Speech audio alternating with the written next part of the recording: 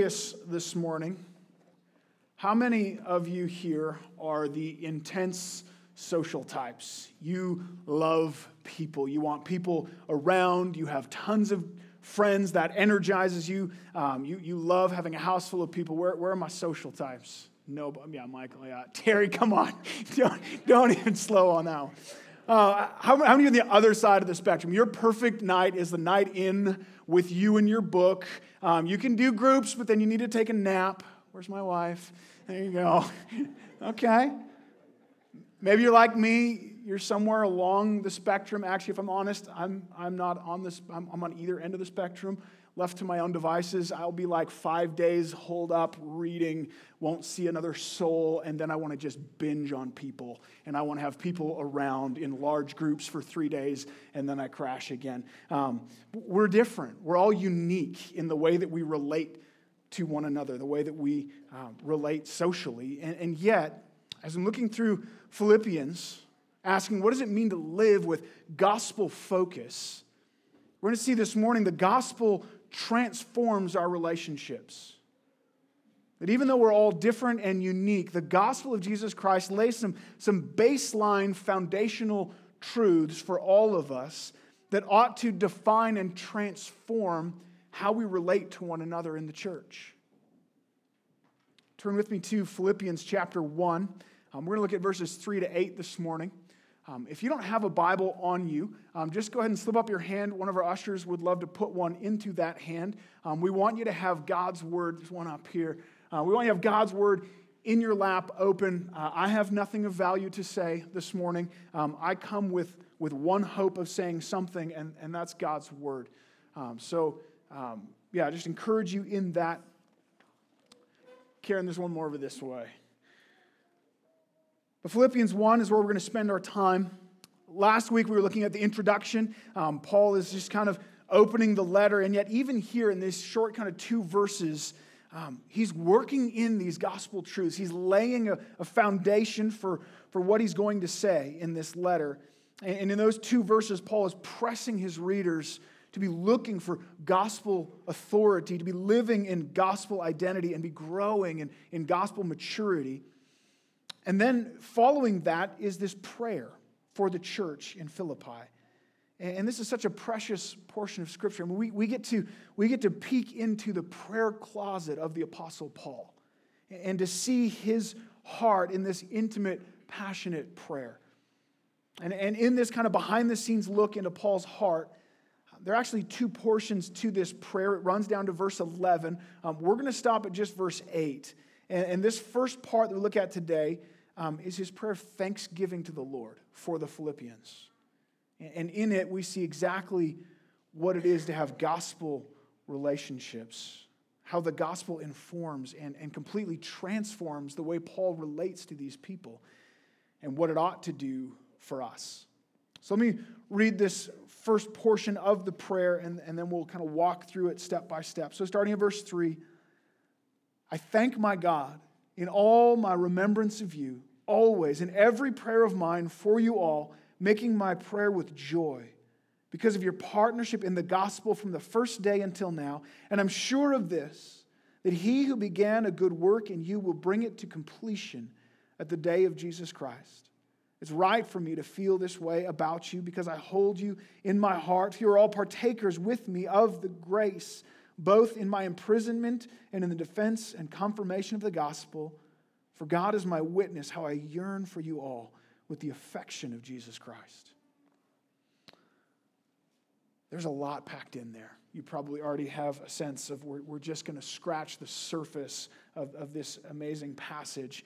But by way of introduction, it's helpful to notice or to know these first 7 verses. There's a number of periods in there in your English translation. This is one of Paul's classic run-on sentences in the Greek. That's one long sentence.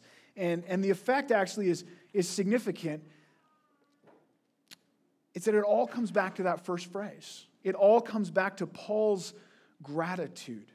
This is kind of point 1, kind of introduction. You can do what you want with that in your notes. I'm sorry. It didn't work in my notes either.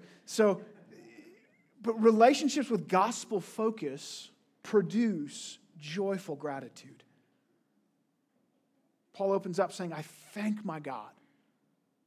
And the word thank there is the main verb that rules over the rest of that sentence down to verse 7. All of this comes back to that one main verb. Verse 5 begins with because. He's telling us why he thanks God. Verse 6 in the Greek starts with a participle. He thanks God being sure of this. My mom's real proud of me. I learned something in grammar. Verse 7 begins with another connecting word in the Greek, even as, explaining and defending more of this idea of why he's thanking God, how he's thanking God. But this is the main point. He's thanking God for them, for this relationship that he has with them, and he's doing it filled with joy. And you can just see his emotion welling up here. We don't know why yet. We're gonna get into that. We'll back this up in a bit. But the first thing we see that we need to learn is that relationships with gospel focus are joy-filled relationships. You might think, that's fine. My friends bring me joy. But notice, he's thanking God with joy for all of them at all times. His gospel focus causes him not only to be thankful for a few of them, that's our natural place, right? That's where we live. There's a couple people that I identify with. I go to church Sunday morning and I know who I want to go talk to, and they like the things that I like, and we have this great relationship. But that's not what he's saying. He's saying, I'm thanking God always, in every prayer of mine, for you all, making my prayers with joy. There's something abnormal here. There's something that's different. Even the most outgoing among us, this is a stretch, right? All of them? There's nobody that bugs you, Paul? There's nobody that you're like, I can't really thank God for you. How does he get there? It tells us something significant. And I think it points us back to this opening phrase that he's thanking God for them. His joy is not rooted in them. It's not rooted in something that they do or even really something that they are, because his relationship with them is not dependent on them. It's dependent on God. Whatever it is that causes him this joy is something that God has done, something that God has produced. So this is this kind of first title / point 1, this umbrella over all of it. The whole first half of this prayer hangs on this, that relationships with gospel focus are joyfully thankful. And that causes us to stop and ask, am I joyful and thankful for all the people in the church? Does that kind of thankful joy define my relationships? What is it that makes Paul think this way? How does the gospel transform his relationships? And that's what he's going to unpack for us, thankfully. Where does this joy come from? And the first answer is verse 5. Because relationships with gospel focus are spiritual. We'll look at verse 5. Let me read it for us. It says, because of your partnership in the gospel from the first day until now. The word partnership there is translated the Greek word koinonia. It's a word that we kind of throw around. Usually or often it's translated fellowship, and I think that's a word that we've kind of botched as North Americans. Like that's a light, fluffy word. Let's have some fellowship time. What does that mean?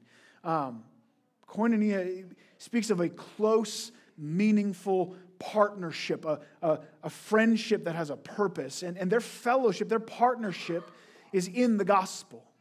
It exists because of the good news of Jesus Christ. So put this in context. You were dead in your trespasses and sins in which you once walked. You were living a life of sin and rebellion against God. You deserved hell. But God, because of his great love with which he loved us, made us alive together with Christ. He paid the penalty for our sin on the cross.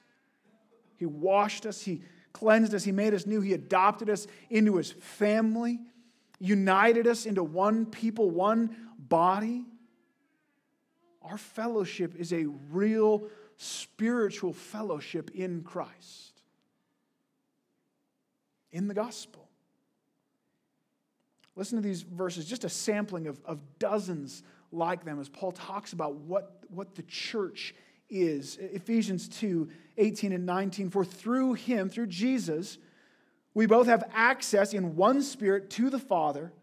So then you are no longer strangers and aliens, but you're fellow citizens with the saints and members of the household of God.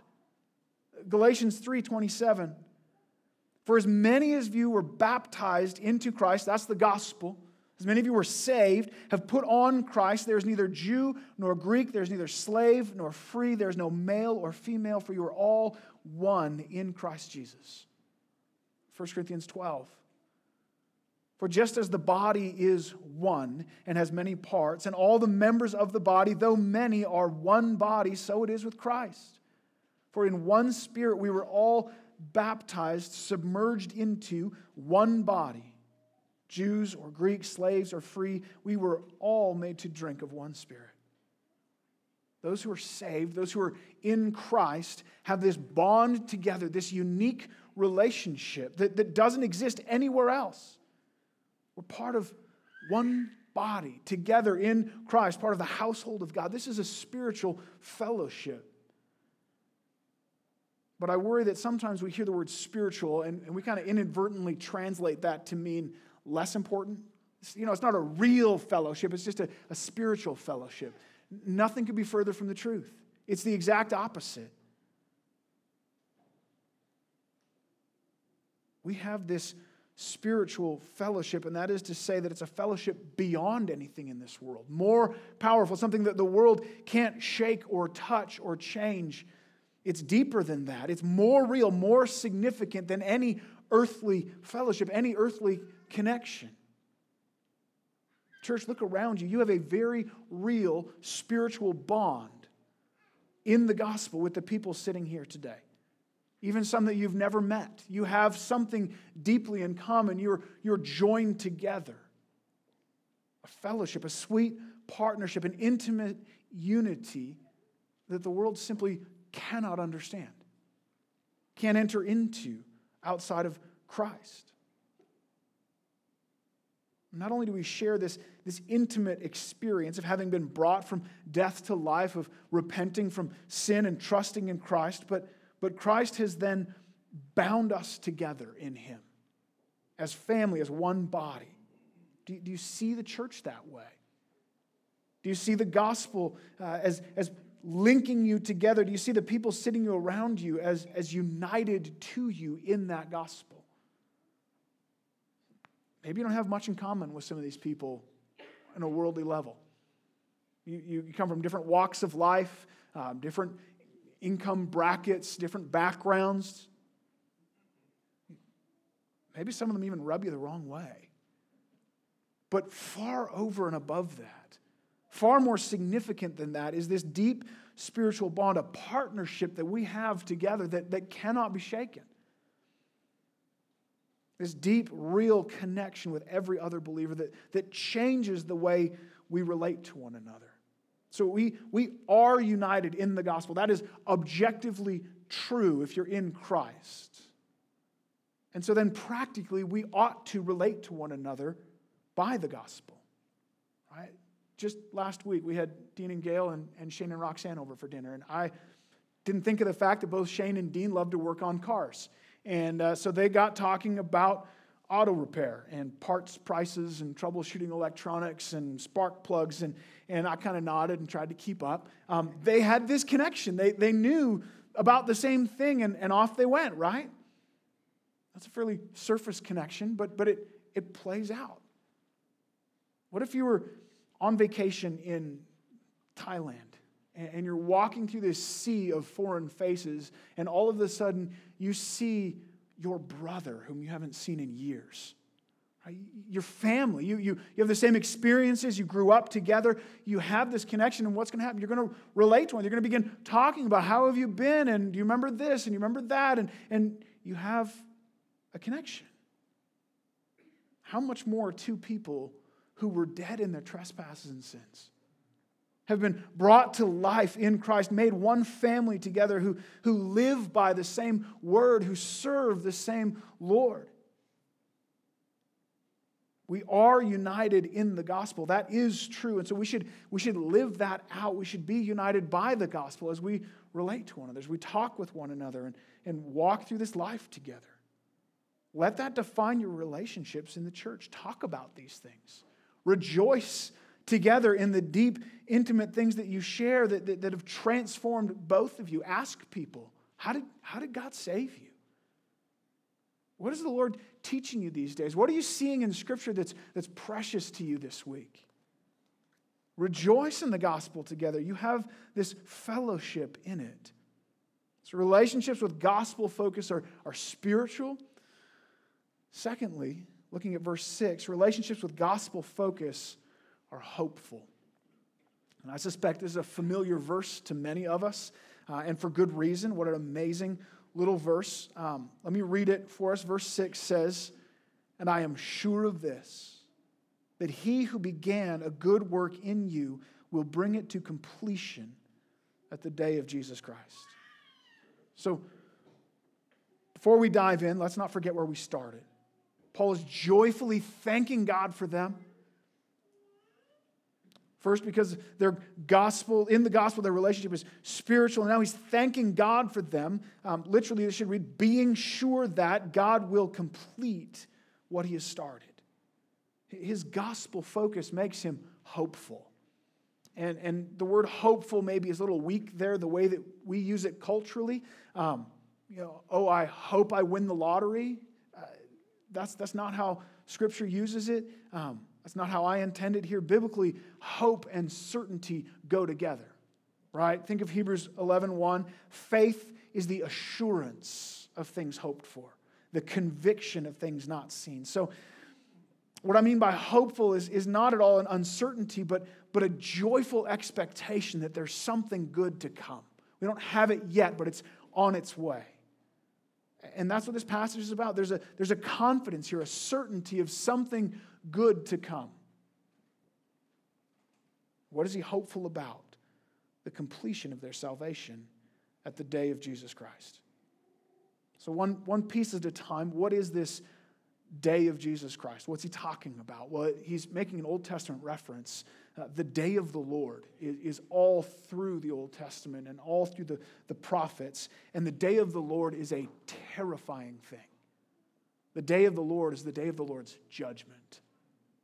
His wrath poured out against a sinful world. Isaiah 13:6 says this, "Wail, for the day of the Lord is near, and destruction from the Almighty will come. Therefore, all hands will be feeble, and every human heart will melt." But of course, as we see those picture of the day of the Lord play out into Revelation, the day of the Lord's judgment against sin also becomes the day of our final vindication, our final rescue for those who are in him, those who've been redeemed out from sin. And Paul says he is sure, he's confident, he's persuaded and convinced that the day of the Lord, the day of God's wrath against all sin and rebellion of this world, will be a great day for them, will be a joyful day for them. The day of the Lord will be a day of celebration for those who are in Christ. And he doesn't doubt the final product of their salvation. How can he say that?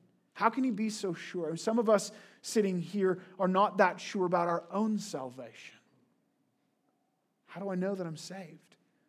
How do I know that I have not or will not someday in the future completely train wreck my faith? Turn away from the Lord and not ultimately be saved? How do I know that this last descent into binging on sin and satisfying my flesh was not the end of God's patience to warn me that I haven't spurned him for the last time?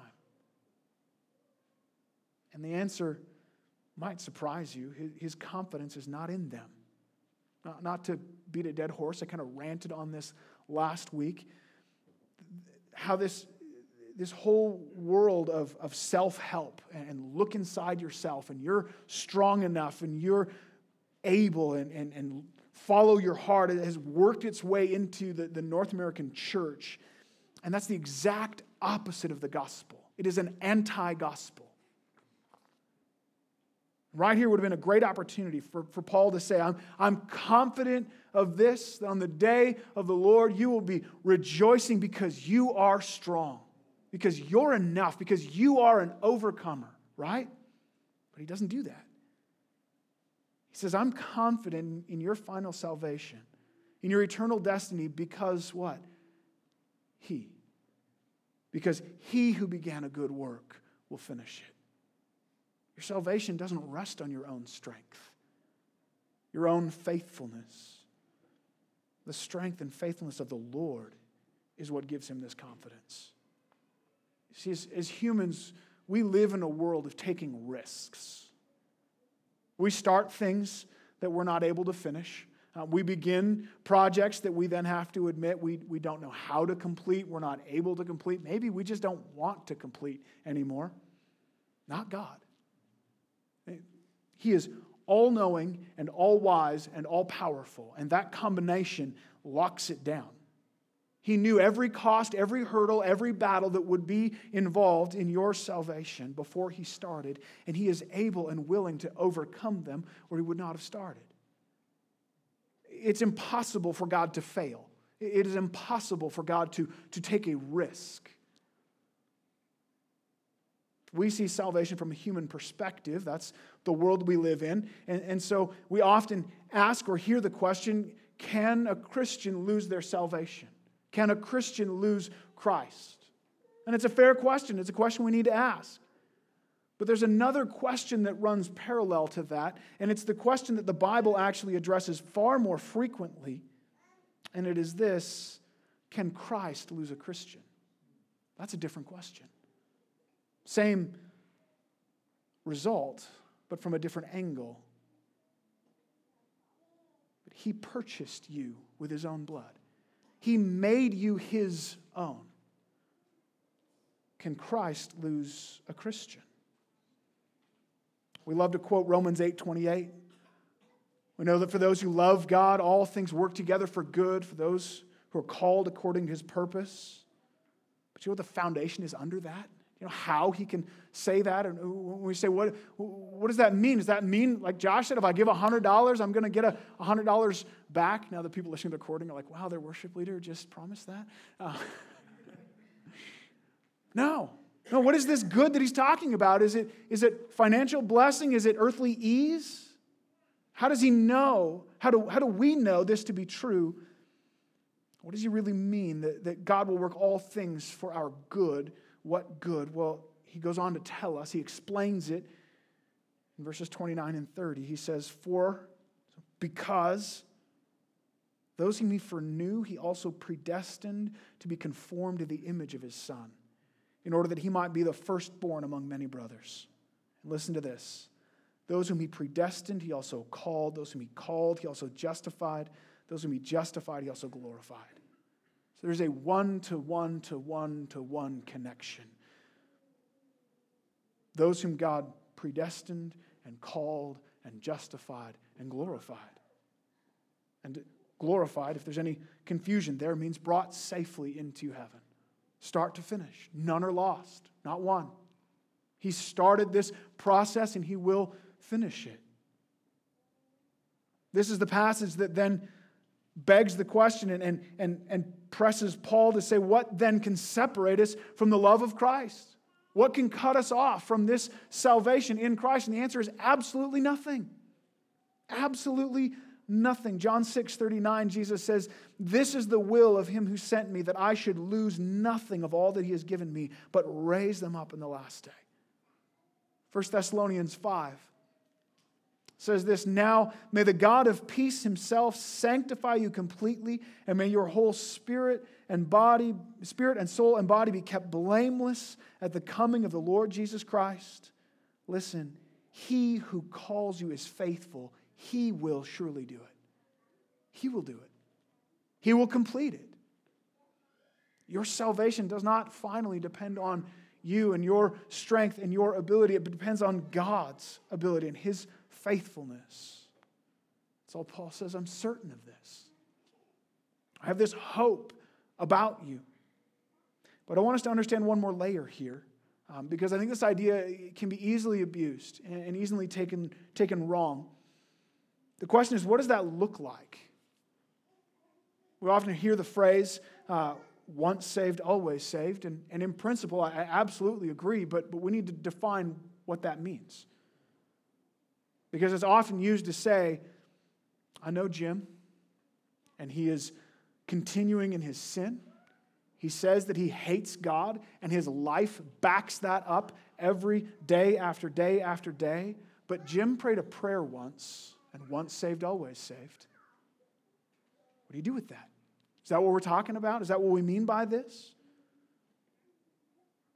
We speak of salvation like an inoculation. And I'm stealing this from John Piper. I think it's just a great analogy. When's the last time you thought of the fact that you were vaccinated against diphtheria? Right? It happened. I think, Mom, was I vaccinated against diphtheria? Yes. So I'm good.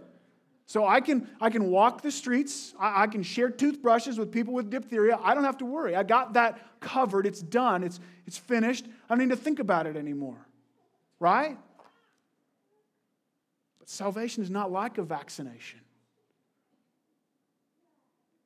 Look at Paul's language here.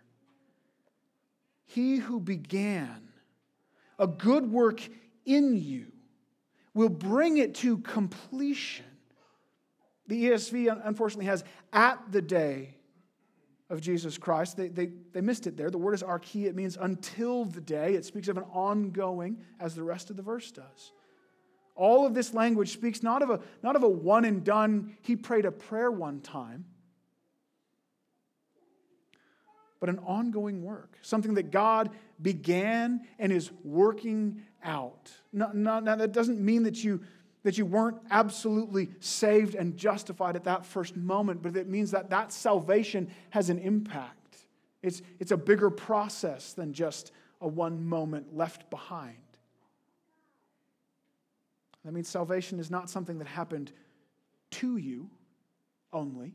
It's not just the forgiveness of your sin. It's something that happens in you, as Paul says here. Something that will be in process of completion in you until the day of Jesus Christ. It's not like a vaccination. It's more like dialysis, right? Every day I wake up, and by God's faithfulness, I'm sustained again. I'm renewed in my spiritual life, walking in ongoing faith and repentance and trust in Him. When I fall into sin and rebellion, God faithfully, lovingly disciplines me, brings me back, restores me again to repentance. Not that I'm saved again, but He's continuing the work that He began. Rather than saying, once saved, always saved, at the risk of that misunderstanding, I prefer the language of the perseverance of the saints, or the preservation of the saints. That God will preserve them. That by His grace working in them, they will persevere through to the end. Now that causes us some discomfort. And maybe tweaks the way we have to think about salvation a little bit. And as we look at people who maybe at one time in their life profess to trust in Christ, but whose life today shows no evidence of ongoing work of Christ, we have some hard questions to ask. That's not an easy place to be. It would be nice to be able to say they said a prayer so it's done. But if salvation is more than that, if salvation includes a working in you of not only calling but also sanctification and glorification, then we have to say we don't know the heart. We don't know what God is doing behind the scenes, under the surface. Hear me, true children of God will sometimes walk in rebellion against Him for years before He finally calls them back, or sometimes just calls them home. And yet we know there will be some who, like Judas, who walked with Jesus for 3 years. None of the other disciples questioned His sincerity. We read this at the dinner table with our family this week as we're going through Mark. Jesus says, one of you sitting here will betray me. And not one of them said, Judas, it's Judas. He's a faker. No, what did they say? Not me, Lord. Surely not. They questioned themselves before Judas. And yet in the end, Judas betrayed Jesus. And he's called the son of destruction, literally the son of damnation. Jesus, in the parable of the sower, talks about seeds that would be sown out, and some would sprout up quickly. They would give exterior evidence that looks like salvation, but then dry up and be uprooted and die. And he says, only those that bear fruit into the harvest are truly saved. John says in 1 John 2:19, they went out from us because they were not of us. For if they'd been of us, they would have continued with us, but they went out that it might become plain that they all are not of us. Salvation is this ongoing work that God completes in us. And so as people who once professed Christ deliberately walk off into sin and forsake repentance, we're right to gently, lovingly say, brother, sister, repent. Come back to faith in Christ. Come back to following Him. Keep on trusting Christ as evidence of His ongoing work. You can have no confidence in your salvation as you're walking in deliberate, unrepentant sin. But on the other hand, as believers who sin, who stumble, who fall, who find ourselves back in the ditch that we thought we crawled out of, if we return to faith in Christ, if we continue in repentance, we can have confidence. My salvation doesn't depend on my own effort. My salvation doesn't depend on my faithfulness to Him, but His faithfulness to me. And this passage comes from that side of the coin. And Paul is looking at those who are walking with Christ, certainly not perfectly. He's about to correct some for quarreling and disputing in the church. And yet he's saying, in spite of all of that, I'm confident in His faithfulness. I'm confident that He will continue to work out this salvation that He has begun in you. We ought to have this hope in one another. Show of hands, how many can say this morning, God's work in me is done. I made it. I'm sanctified. It's finished. Careful, if you put up your hand, then it's pride. You got to start over again. It just gets messy. No, none of us. None of us. I hope all of us can say with confidence, I'm more holy today, more sanctified today than I was a year ago. I can see that. But done? No. No, in fact, the further I get down that road, the more I see in my heart that I know the Lord has to deal with yet. Our work is far from finished. And that perspective affects our relationships, doesn't it? And they call it rough edges for a reason. It hurts when you bump into the rough edge of a stone or you run your hand along the rough edge of a piece of timber. It's not a comfortable thing. And it hurts as we bump into the rough edges of one another in the church. But relationships with this gospel focus ought to have eyes to see beyond the rough edges, right? Overlook small offenses, forgive even the greatest offenses, because we're joined together in the gospel. And in the gospel, we know my sin doesn't define me. And He who began this good work is in the process of bringing it to completion. And so, yes, that brother hurt me. He has sin in him just like I have in me. But Christ is working in us. And we need to be knit together as the church and forgiving one another as God in Christ forgave us. We can expect and embrace God's ongoing work in one another. More than that, we can even expect to take part in that work. We're called to spur one another on toward love and good deeds, to speak the truth in love to one another. That's hard. But that's that continuing work in us and through us as we're built up and matured. That's relationship with gospel focus. That's part of why we do small groups, that we're just consistently doing this, spurring one another on and helping each other grow. That's why we're launching this one-to-one Bible reading, because we expect God to be at work. We're united in the gospel, confident in God's continuing work in His church. And remember, this is Paul's joy. This is why he's thanking God and rejoicing, because these relationships with gospel focus are spiritual and are hopeful. And then finally, relationships with gospel focus are missional. Look at verses 7 and 8 here. He says, "It's right for me to feel this way about you all, because I hold you in my heart. For you are partakers with me of grace, both in my imprisonment and in the defense and confirmation of the gospel. For God is my witness how I yearn for you all with the affection of Jesus Christ."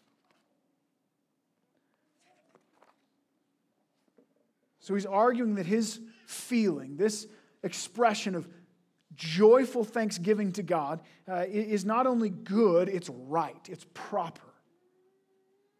And here he gets downright passionate. I hold you in my heart. I yearn for you. I long for you with the affection of Christ Jesus, who talks this way. Like this doesn't sound like a letter to a church anymore. This sounds like a private, personal letter between two people. This is getting intimate. And you'll notice the structure here. If you're paying attention, it's a bit like a sandwich. He says, I hold you in my heart because you're partakers together with me. I yearn for you with the affection of Jesus Christ. So he has this parallel top and bottom with the oddball statement in the middle. If you want to get nerdy, this is called a chiasm. It's all through Hebrew writing. You start looking for it, you'll see it all over the place, and often with many more levels of A, B, C, D, C, B, A, right? So you parallel, parallel, parallel, and then you get the meat in the middle. And that's the point, is pointing to that item in the middle that stands out. That's what he's drawing attention to. And so the point here, the reason that he loves them, that he's longing for them, is that they're partakers together with him of grace. You know that word partakers is in the Greek? It's koinonia. Again, you're partners with me here. You think, wait a second, didn't he just say this in verse 5? That they're partakers with him? Well, we may actually have a chiasm as part of a chiasm here if you really want to go down the rabbit hole. But yeah, in verse 5, he says that you're partakers together, that they have this spiritual fellowship through the gospel itself and its effect on them. But then verse 7 has a bit of a different emphasis, and it's the fellowship in God's grace working out in these practical ways. Fellowship in his imprisonment. Fellowship in the defense and confirmation of the gospel. His imprisonment is because of the gospel. That's why he's there. He's awaiting trial. And the word defense and confirmation are legal terms. They speak of this legal defense. And so again, a reference at least partly to his trial. But how are the Philippians partakers with him in these things? They didn't go to trial. They didn't stand as witnesses on his behalf in Rome. How does he say this? Well, one way that they were partners with him was through giving. And Paul uses the same language down further in Philippians chapter 4. He says, you Philippians yourselves know that in the beginning of the gospel, when I left Macedonia, no church entered into partnership, koinonia, with me in giving and receiving except you. Even in Thessalonica, you sent me help for my needs once and again. The Philippians financially supported the ministry of Paul. And particularly here and now, he's at the end of his ministry, the end of his life. He's in prison, but he has this ability under the watch of the Roman guard to be under house arrest, to live in a house and eat his own food and have some measure of freedom in his own house, but it's to his own expense. How does he do that? Philippians are helping him, as other churches. The Philippians sent Epaphroditus with a gift for Paul of financial support. And so their giving, Paul says, was them joining in partnership with him in the defense and confirmation of the gospel. And I love this. Paul goes on to say in verse 18 that their gift to him was a fragrant offering, a sacrifice acceptable and pleasing to God. It was worship. It honored the Lord. That's exactly what we do Sunday after Sunday right here. That's why we have time for an offering. To give to God a fragrant offering pleasing to him as we partner together in ministry. That offering pays my salary so that I can spend my week studying God's word and bring a sermon, so that I can meet with people and encourage them in the Lord, so that I can help organize and lead small groups and the ministry of the church. It pays for this sound equipment and the rental of this building so that we can gather together and worship our God together, so that we have the ability to say to somebody, hey, come and see, come and be a part of what God is doing. Hopefully someday it'll pay for Josh's salary so we can free him up to do more and be more involved. But it's partnership together in the gospel. To see lost people saved, saved people mature people multiplied, all to the glory of God. That's what it's about. And so I want to encourage you, be a part of that. Giving joyfully and sacrificially as an offering to God and partnering together in the ministry. But I don't think that's the only way that they partnered with Paul. I think they also partnered with him very personally and practically. They made their own defense and confirmation of the gospel, no doubt. The church in Philippi continued to grow and spread long after Paul had left. They were also being pressed and persecuted, maybe not to this degree, but as they shared the gospel, as they proclaimed it in Philippi, they also were proclaiming and confirming the gospel. But here's the bottom line. Their relationship made sense. It had meaning and purpose. It was filled with joy because they had a mission together. They were going the same way. They were working the same shared goal and vision, and they're working together to see the Great Commission accomplished. That's what it's about. A gospel focus transformed their relationship. In church, we have the same mission today. I say it often. That's our mission statement. It's really just the Great Commission reworded. That's all it is. It's the same mission the church has always had. That's why we're here in Olds. Lost people saved, saved people mature people multiplied, all to the glory of God.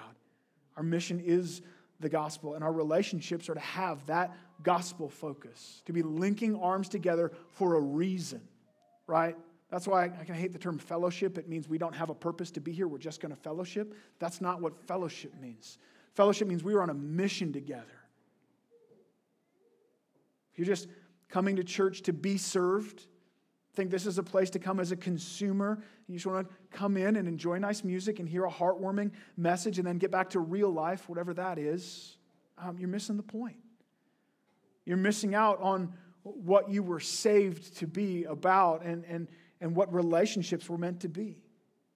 I can't tell how many people have come to our church here for a season and not plugged in, not joined in serving, not joined small groups, not gotten excited about the mission of the church, not partnered in the work of the ministry, and then they leave and they say, we just never felt like we were part of the group. We just always felt like we were on the outside. Well, you were. What happens when a guy gets hired to a construction crew and then stands back and leans on his shovel and kind of watches the others work? What happens if a football player decides that he's just going to stay at the line of scrimmage? It's dangerous up there. I don't want to go into that whole scrum with the big guys. I'm going to just stay back here.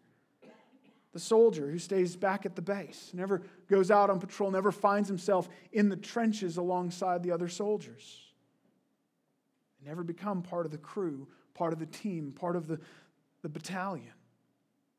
That's where true friendships are forged. That's where relationships have meaning and purpose as we work together. Now, we all go through seasons where we need the work of the church to be helping us. We need to be fed. We need to be pulled up. That's just the ebb and flow of life. We get that. But our heart ought to be to get built up again, to be able to link arms and serve together and grow together. There's deep fellowship in the trenches. And your relationships are built to be for gospel focus. Is that what defines your relationship with the church? Can you say, I'm here for a reason? We ought to be able to rejoice and celebrate with thanksgiving to God for the church. These people gathered right here often because of the gospel. Because in Christ we have this relationship that is spiritual, that is so much deeper than anything this world has to offer. Because in Christ this relationship is hopeful. We know God is working out this process of salvation. We see His work in our lives as we grow together. And we know there's more to come, and it's missional. We've got a purpose. We've got a goal, church. We want to see the gospel of Jesus Christ reach every corner of Olds and of this world. And we can't do that alone. We need to do that with arms linked together. So we ought always to thank God for all the saints, making our prayers with joy as we live together in the fellowship of the gospel. So I just want to encourage us, church, let's live that out. Begin to see your relationships a little differently. Begin to maybe talk about spiritual things. If you haven't done that before, it's a blast. That's my favorite part. I get to just sit down with people and say, how did God save you? And hear their story and hear testimony of God's grace again and again and again. Maybe you're hearing this and thinking, yeah, I just don't know how. What's my role? I'm not gifted. I don't know where to plug in. It's one-to-one Bible reading. This is gospel-focused relationships 101. How do you sit down and just read the Bible with another believer and encourage each other? That's it. That's real simple. I would encourage you, let's be a part of that. Join a small group. That's what we do. We sit down and work our way through God's Word and then say, what does this mean in your life? Oh yeah, and by the way, you mentioned you're struggling with this sin. How's that going for you? How can we encourage you in that? Give. Make a sacrificial gift to the church saying, I want to partner in this ministry together. I want to help with what God is doing here. Link arms together. That's what we're about. And ultimately membership is that just kind of formal statement. This is my church. This is where I belong. These are the people that I am going to plug in with and serve with and grow with. We have a mission together, church. Let me pray.